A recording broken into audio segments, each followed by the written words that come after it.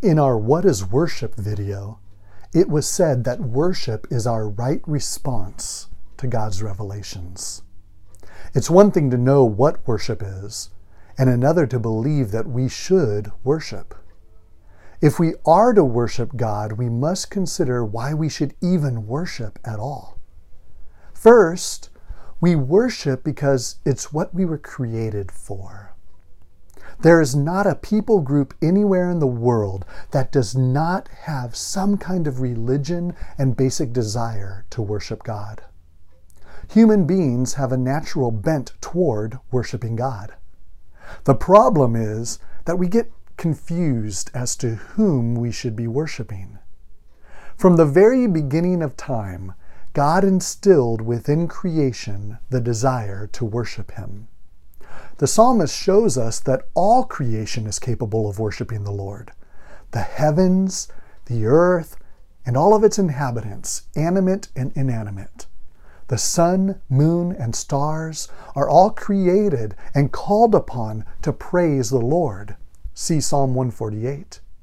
As Christ followers, our worship is a natural expression of who we are in Christ. The Westminster Catechism states that the chief end of man is to glorify God and enjoy Him forever. It is in our being to worship God. I understand this concept is difficult to grasp. It's hard to look around at all that's going on in our world today and think that our natural inclination is to worship God. After all, our culture's moral compass is nearly non-existent. But human beings were created to worship the Creator. Before the fall, it was natural for Adam and Eve to worship God. It is because of sin that we struggle with the idea that we were made to worship God. Praise and worship are a part of our spiritual makeup. We were created not only with the desire, but also with the capacity to acknowledge God through praise and worship. From the very beginning of our life, God expects us to respond to Him in worship. The psalmist affirms that even from birth we have been ordained to declare the praises of God. O Lord, our Lord, how majestic is your name in all the earth. You have set your glory above the heavens. From the lips of children and infants you have ordained praise because of your enemies, to silence the foe and the avenger.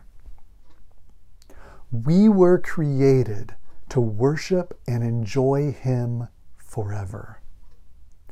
Next, we worship to rehearse God's story.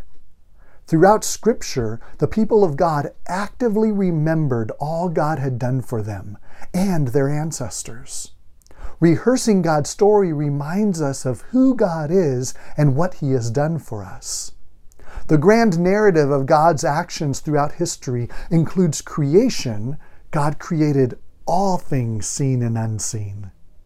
Incarnation, God sent His one and only Son to redeem His fallen creation. And recreation, God will make all things new again. This is the story of God, from Genesis to Revelation. As we worship, we must participate in rehearsing the grand story of God. Rehearsing God's story of creation, incarnation, and recreation keeps us focused on what's important: Jesus, the Christ, the Son of the living God. We also worship to celebrate God. The essence of worship is celebration. Our faith develops when it is expressed in celebration. Good celebrations can foster and nourish faith. Poor celebrations have the potential of weakening our faith. We find encouragement for faith-building celebratory worship throughout the book of Psalms. Celebration is an important aspect of worship because of the joy that's given by God found in Christ. Our worship should be filled with joy because of who God is and what He has done for us. Think about what God did for you through Christ Jesus. Is this not reason to celebrate? When we worship, we do so to join in an eternal effort. Throughout Scripture, we see that the worship of God is an eternal effort that will ultimately be performed by all of creation. Although many deny Him worship on this side of eternity, there will come a time when everyone and everything will offer God the glory He is due. All the nations you have made will come and worship before you, O Lord.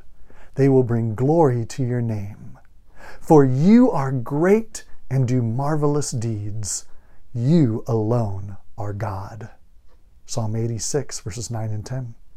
At the name of Jesus, every knee should bow, in heaven and on earth, and under the earth, and every tongue confess that Jesus Christ is Lord, to the glory of God the Father. Philippians 2, 10 and 11. When we worship, we join with the angels and heavenly host, praising God and saying, "Glory to God in the highest. Holy, holy, holy is the Lord God Almighty, who was and is to come." We also worship because God wants to form us spiritually. There's a saying in the United States, "You are what you eat." Dietitians use this phrase to reiterate the truth that what goes into our bodies will either help develop our spirit or our physical being or hinder our growth development. A diet of candy and sugary treats will surely taste good at the time, but does not have much nutritional value and will not do well for building muscles and maintaining a healthy body. In fact, this kind of diet will have the opposite effect and potentially can damage our body. The adage, "we are what we eat," is true for our spiritual lives as well. What goes in shapes our soul. The things we see and hear, that which we put into our minds and lives, will eventually come out of our mouths and will be represented by the way we live. The question is, what will we put in? Our spiritual nourishment is a direct result of our spiritual food intake.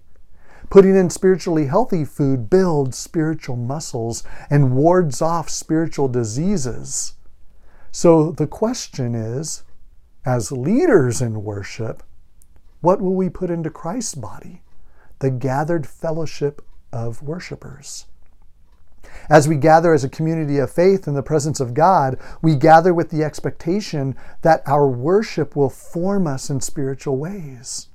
The music, prayers, sermons, scripture readings, and everything else in a worship service should be opportunities for the Holy Spirit to spiritually form our lives. God desires for spiritual formation to occur anytime, in any place, and in every way. Each element of worship within the worship service should lead the worshiper to be transformed by the renewing of your mind, that you may prove what is good and acceptable and perfect will of God. As we worship God, we are spiritually formed into the likeness of Christ. And finally, the most important reason why we worship is because Jesus tells us to worship. When Jesus was challenged regarding the most important command to follow, he replied, "Worship." See Mark 12, verses 28 through 30. First and foremost, followers of Christ are to worship God with complete abandon. Worship is the most important function of any believer, and we must worship with everything we have. Of course, the second command adds on to the first, to evangelize, fellowship, and care for others as an overflow of our worship. As we worship, we are becoming increasingly like His Son. As we become more like Jesus, we will, as a result, begin to act like Jesus. And how did Jesus act? He loved others and proclaimed the good news of salvation.